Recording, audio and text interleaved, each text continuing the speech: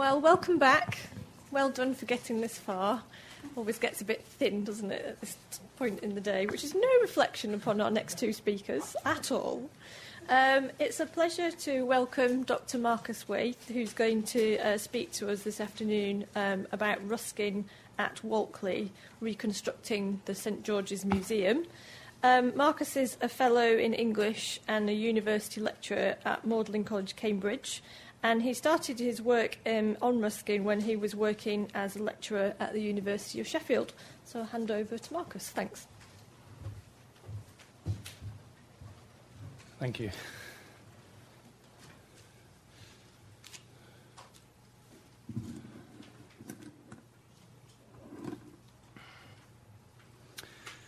So, yes, I'm going to speak about a web-based resource called Ruskin at Walkley Reconstructing the St George's Museum.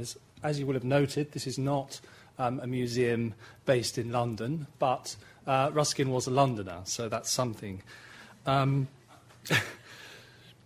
museum's now online, so if you're interested, I'd encourage you to look it up on the web when you go home. It's at www.ruskinatwalkley.org.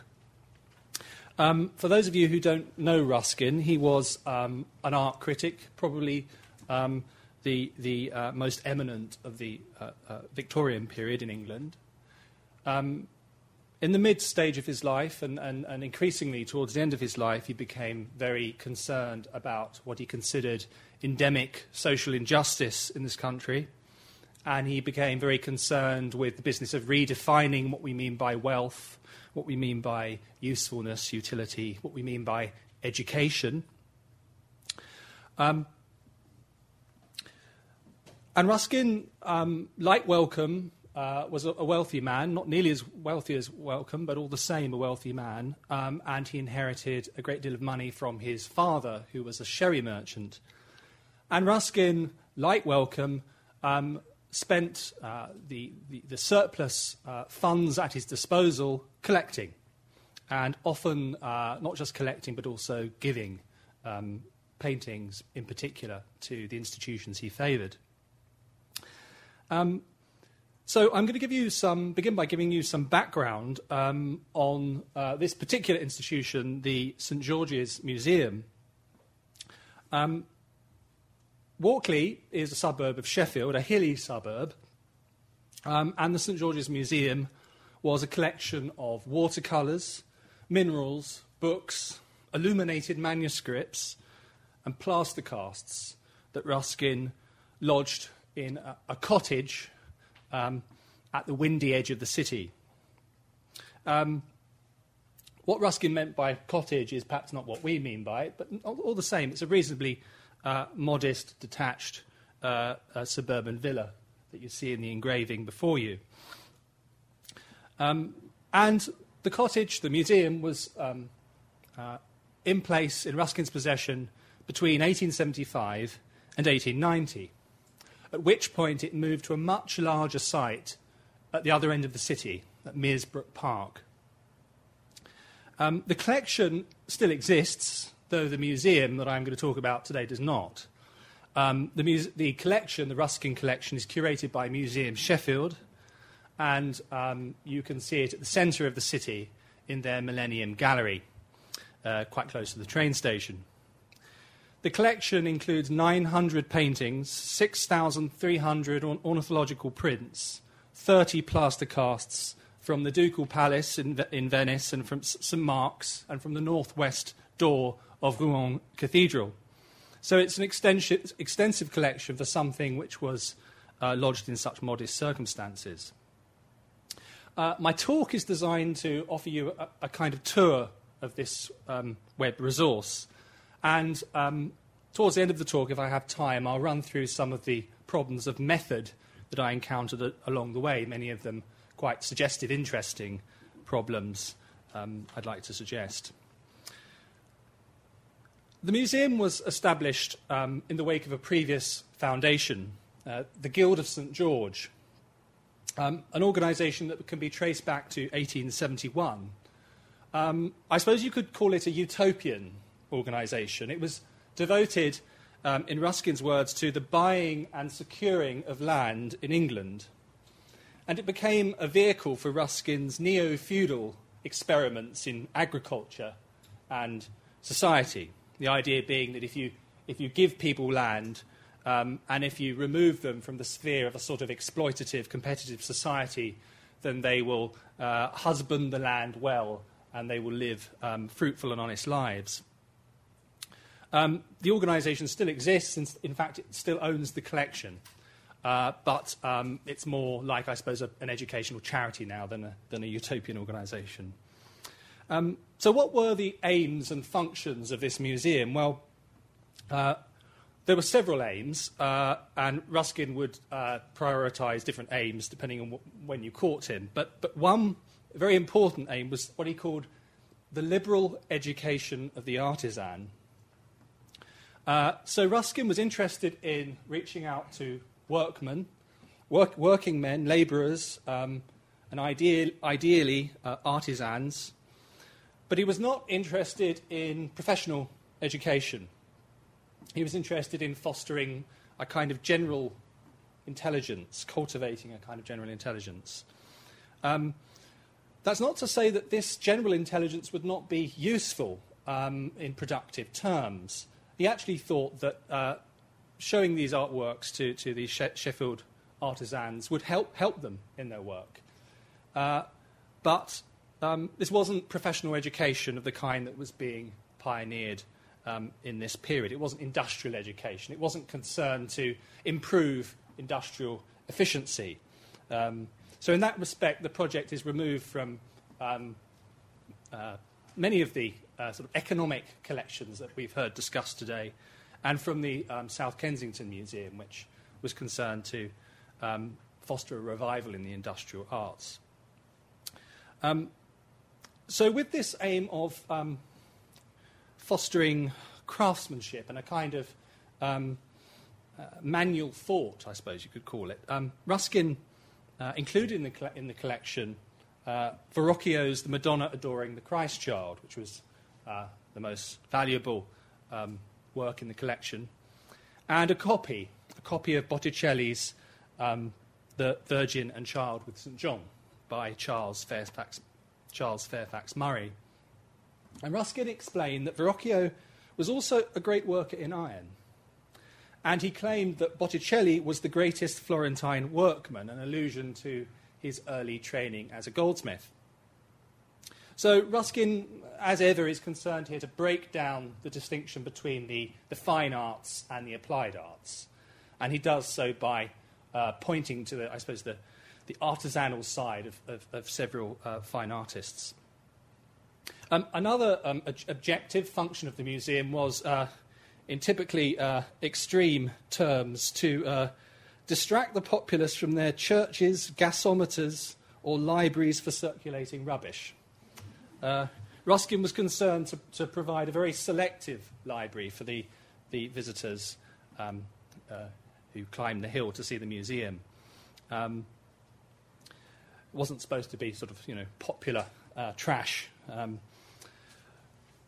The museum was also founded to house what Ruskin called memorial studies of Venice.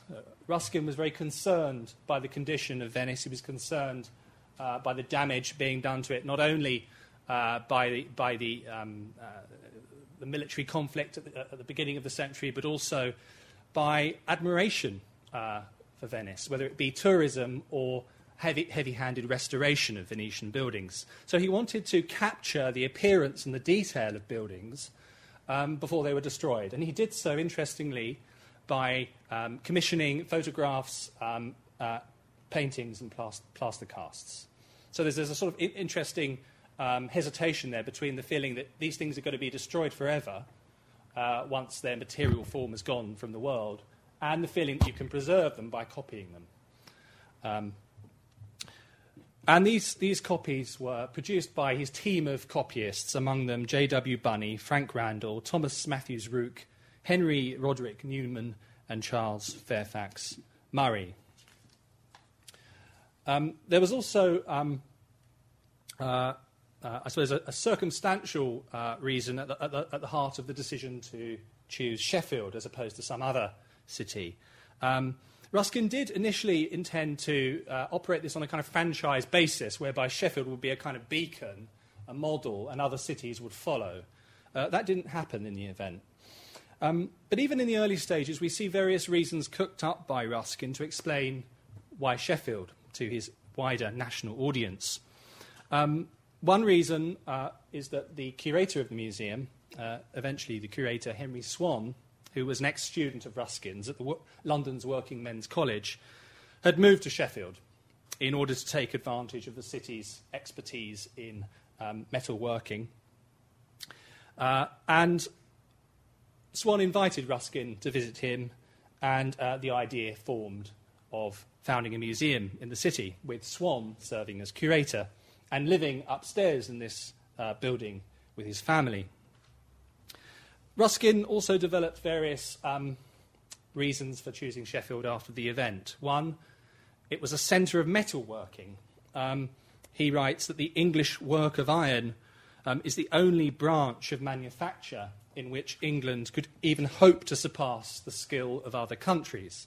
So if you're interested in fostering a revival in artisanship, then it follows that Sheffield is the place where you would begin. Ruskin also explains that Sheffield is in Yorkshire, reason enough. And Yorkshire yet, in the main temper of its inhabitants, Old English, and capable, therefore, yet of the ideas of honesty and piety by which Old England lived. So again, there's a sense in which Sheffield and more widely Yorkshire is the receptacle for a kind of endangered culture which needs to be supported and cultivated, Old England. Sheffield, he also tells us, is within easy reach of beautiful natural scenery and of the best art of English hands at Lincoln, York, Durham, Selby, Fountains, Bolton and Furness. So Sheffield has a relationship with a kind of ecclesiastical heritage, which Ruskin locates in the north of England. Again, there's a link drawn up here between the great monastic and cathedral architecture of the north of England and this experiment in reviving artisanship. As I said earlier, the museum was located on the edge of the city, and this realised Ruskin's conception of an extramural museum, a museum which is not confined within its four walls, but which symbolically reaches out to the environment in which it is set. Walkley, rather incredibly, reminded Ruskin of the Alps. But I've spent a lot of time there. I've lived there, in fact, and I can say that you do get very fresh air at that side of the city. And the hills, in a sense, do recondition your body and mind, as Ruskin had hoped. He hoped that visitors would climb the hill and that this would be a kind of symbolic ascent. And all this adds up to Ruskin's, I suppose, classical notion that a museum should be a place of the muses. Quite literally, it should be a place rather than an institution or a building, a place that will inspire you. So what were the aims of this project? Well, one aim was restorative. When I arrived in Sheffield as a lecturer, I was struck by the sense that the admirable, interesting, attractive displays in Museum Sheffield were really geared towards explaining the person Ruskin and explaining the objects in the collection. They didn't seem so interested in exhibiting what I would consider an experimental museum, quite apart from the objects which were housed in it. And the collection displays didn't pay much attention to the origins of the collection in a suburb, which again, to my mind, is an interesting provenance. So knowing that resources, of course, are limited, it's not possible to display the whole collection. Much of it is in store in a kind of dungeon under the museum. I thought about ways about reconstructing an awareness of that original context, which Ruskin thought to be so important. The fresh air, the hills, the relationship with Derbyshire, not quite in sight but close, the Peak District being very close. So knowing that there were some very haunting and interesting Victorian photographs of the museum interior, I thought about ways of rendering the museum in virtual terms, doing in virtual space what isn't possible now physically, at least not practically possible. One important feature of this experiment was, I suppose, to remind visitors that this is, yes, not just a collection, but a museum. And it had a very distinctive machinery in terms of its furniture, some of which was designed by Ruskin. So the machinery of display, much of which doesn't conform to modern museum standards, can't be displayed in the new gallery, but was an important feature of that past situation. So all those things fed into this restorative agenda. The project was also exploratory. The building still exists, but I'd been told that it had been knocked through, and I'd been told all sorts of things which turned out not to be the case when I actually managed to gain access by writing to the landlord of a much larger property which had been turned, along with this building, into a kind of young ladies' training college at the turn of the century after it was sold, and now is a residential block of flats. When I finally gained access to the part of the property which had been the original cottage, I discovered that actually it remained remarkably intact. The dimensions were still in place. The room plan was still in place. It was essentially a kind of large cottage plan of the kind that you find in that Victorian part of Sheffield. So that was very pleasing because it enabled me to compare past with present and to fill in the picture. And finally, I was interested in creating a resource, as you might expect, useful for researchers, teachers and students, but also, crucially, for the general public. The website is displayed on a touch-screen terminal on the physical floor of the Ruskin collection in the Millennium Gallery in Sheffield. So it had to be visually suggestive, interesting, as well as useful, and that's a difficult balance to strike. It was also undertaken on quite a modest budget, so that was another challenge. I'm showing you on this first slide an engraving of the museum. This is the homepage of the museum. I'd never seen this engraving in the literature surrounding the museum. So I was very pleased to discover it in Sheffield Illustrated Views and Portraits, which have appeared in the Sheffield Weekly Telegraph during the year 1884. And the reason I was drawn to it was because of the two paths that intersect at the doorway. There is a sense of welcome, which I think was very important to the self-image of the museum, drawing you in. On the side, in the margin, we have various links giving you information on the history of the museum, what happened to it after it left Walkley, information on Ruskin, on the project, information on research, bibliographies, that sort of thing, teaching case studies, and links to the various other Ruskinian institutions around the country. So I'm now going to enter the museum by pressing on Explore the Museum. I'm afraid the screen I have here is rather small, so I'm going to have to sort of scroll up and down at various points. As you can see, when I talk about entering the museum, we end up with an exterior view. That, in a way, reflects the fact that I see the museum less as an interior than as a setting, as well as an interior. And through this, it's a kind of portal. We can, if I scroll down a bit, you can see that various, what I call hotspots, appear as you draw the cursor across the image. And this allows you to explore various different sides to the museum setting. But I'm going to look at that maybe a bit later and go straight into the interior of the museum.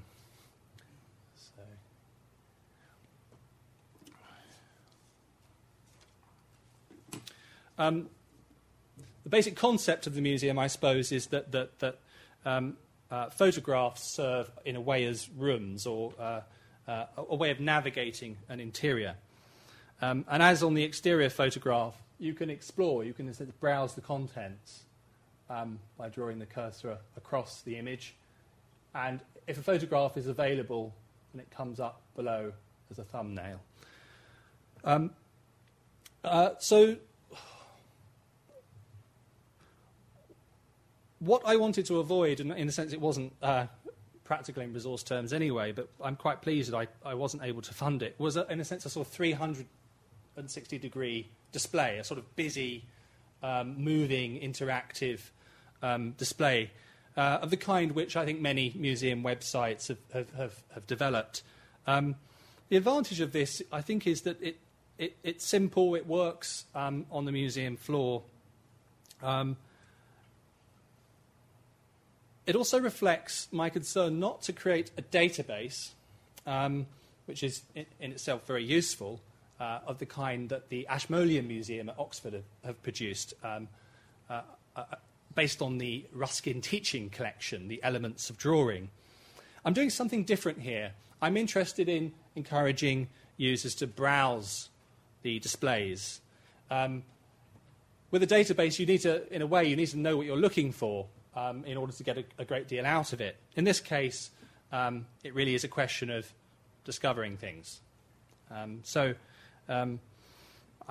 I'd like to, I suppose, make a distinction between those two ways of presenting resources. It's not meant to be an online catalogue of the collection, in other words. It's a sort of it's a view of a past museum which uses surviving photographs as a means. So I'm not listing everything that's in the collection, and I'm not listing things particularly which can't be seen in the photographs. How did we recognise some of these objects? Well, most of these are pretty clear, but in some of the later views I'll show you in a bit, they look pretty obscure, and you wonder how on earth could you identify which object is visible in the photograph. Well, it was quite amazing what was possible with the assistance of the museum curator, Louise Pullen, who, the Ruskin collection curator, who was able to identify works on the basis of the shape of frames. So that was really quite pleasing. I'm going to show you a few representative objects. The first is this, The Blacksmith's Forge by Benjamin Kresik. As you can see on this information page, there's quite a lot of text. If you want to see the image close up, you click on it. Benjamin Kresik is, in a sense, the exemplary museum visitor. He's a workman, a grinder, in fact, who undergoes a kind of conversion experience. And it's described by Ruskin's early editors, Cook and Wedderburn. They write that Prince Leopold was presented on the occasion of his visit, Prince Leopold being a son of Queen Victoria, who was friendly with Ruskin and visited the museum. He was presented with a bust of Ruskin, the work of Mr. Benjamin Kresik, then a Sheffield artisan whose artistic gifts were discovered by the Walkley Museum, now modelling master at the Birmingham School of Art. A young grinder strolled on Saturday afternoon into the museum. Its contents interested him, and he fell into conversation with the curator. The spark was quickened, and the grinder became a sculptor. There's a sense of a sort of ontological transformation, that the man ceases to be a grinder and becomes a sculptor. The work itself, again, is exemplary in the sense that it represents a Ruskinian and in broad terms, typically Victorian subject, the dignity of labour. There's a sense here of honest and useful work which is expressed in manual terms with strength and with accuracy. In the background we see children clustering. They're curious, but there's also the sense perhaps that they are the recipients, the beneficiaries of this honest labour. Moving back to the interior, I want to show you this copy of the Entombment of Christ by Frank Randall after Titian.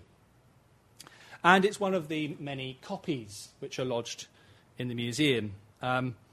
Ruskin had seen this work in the Louvre back in 1844, so it connects back to early artistic preoccupations for Ruskin.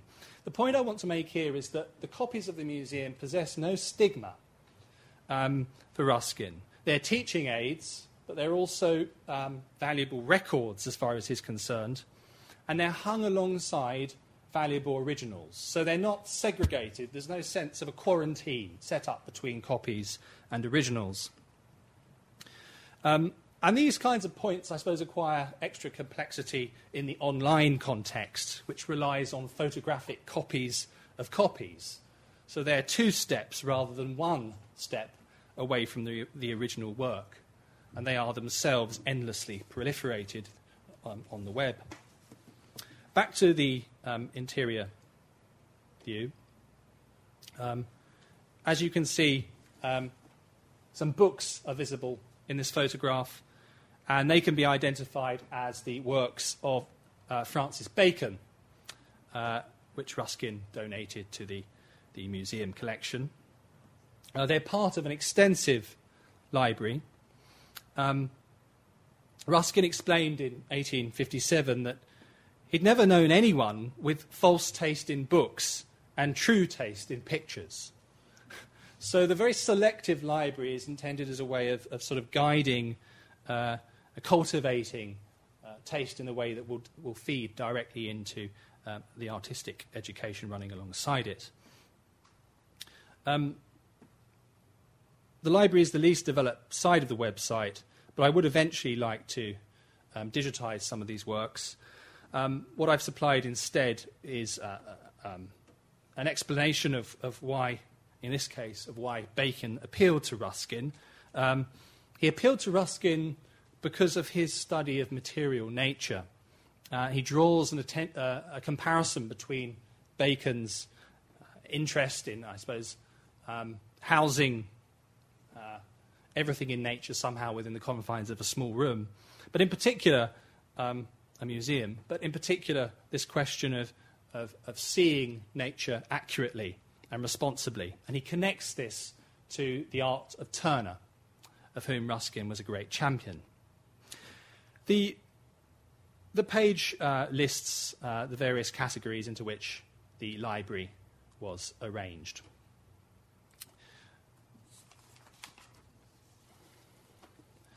To move room, we click on Extension View 1.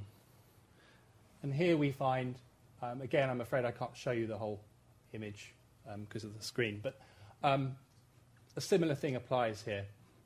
We move the cursor around, and up come thumbnails below. The extension is a bit of a puzzle. It opened in May 1855 for reasons similar to those described in relation to Wellcome. These works kept arriving. And Ruskin was concerned that they were simply lying in lavender, as he put it. So he paid for this extension to be built. This work here is the centrepiece, the western facade of the Basilica of San Marco, Venice, by J.W. Bunny. And it's one of these memorial studies that I was describing earlier. Ruskin wanted to catch, as he put it, the detail of Venice. It wasn't just a metaphor. He wanted his artist to run and catch things that were disappearing from the world. Another work which is visible here, Bird and Grapes. It's a plaster cast. And this is one of the things that the website has enabled me to do, to compare a sculptural detail which is, in a sense, preserved in the museum, but which still exists in a way on a Venetian surface. Having found the bird, I discovered that it seems to have lost its head. So there is a sense in which the museum performs very valuable preservative work. It's not simply an antiquarian institution. In a sense, it's still doing what Ruskin hoped for it. It's preserving Venice.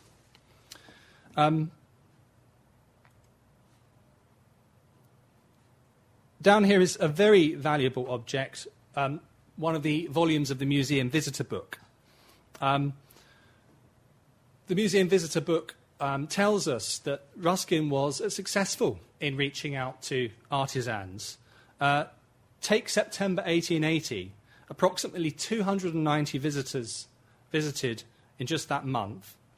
Bear in mind this is a small museum, at points only one room, and then with one room and the extension. To give you an example of some of the visitors from that month, well, there was Benjamin Creswick, multiple entries, this exemplary workman who was studying at the museum. One Enoch Ward, student from the South Kensington Museum. A whole Fox family, Mary, Tom, Arthur, Lily from 89 Daniel Hill, Walkley. Edith Walker from Leeds, Sid A. Gimpson from Leicester, Joseph Jenkinson, schoolmaster from Netheredge, Sheffield, and a name from the Bethnal Green Museum, which I haven't quite been able to make out, the museum that was mentioned earlier. I'm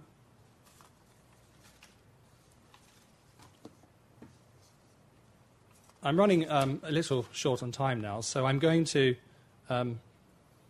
quickly show you the third image of this extension, and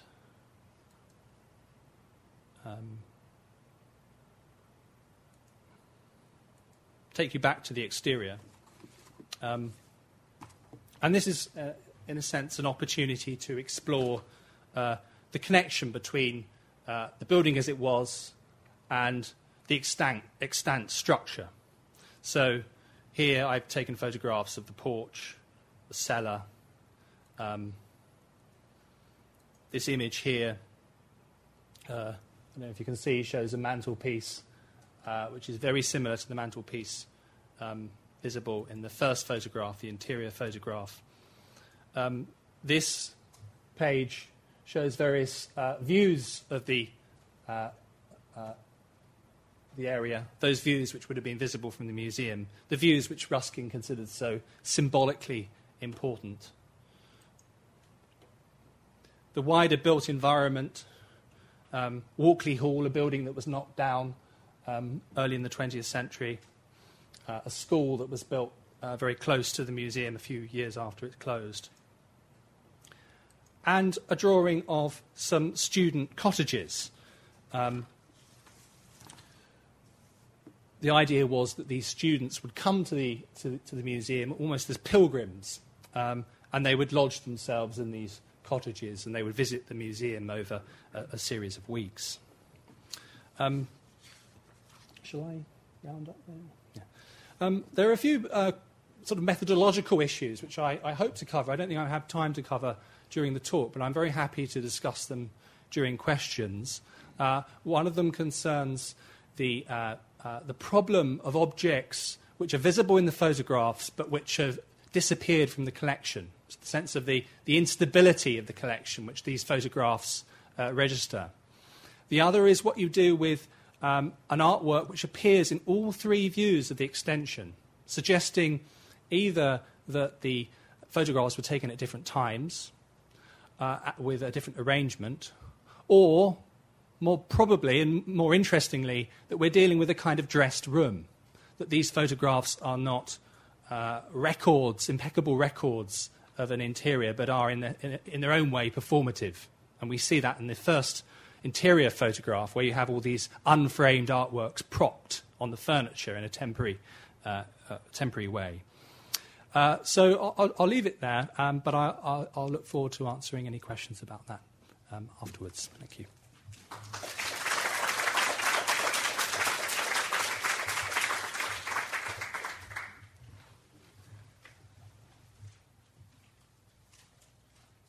Thank you very much, Marcus. I'm just hesitating to make sure we get the final presentation in the right place.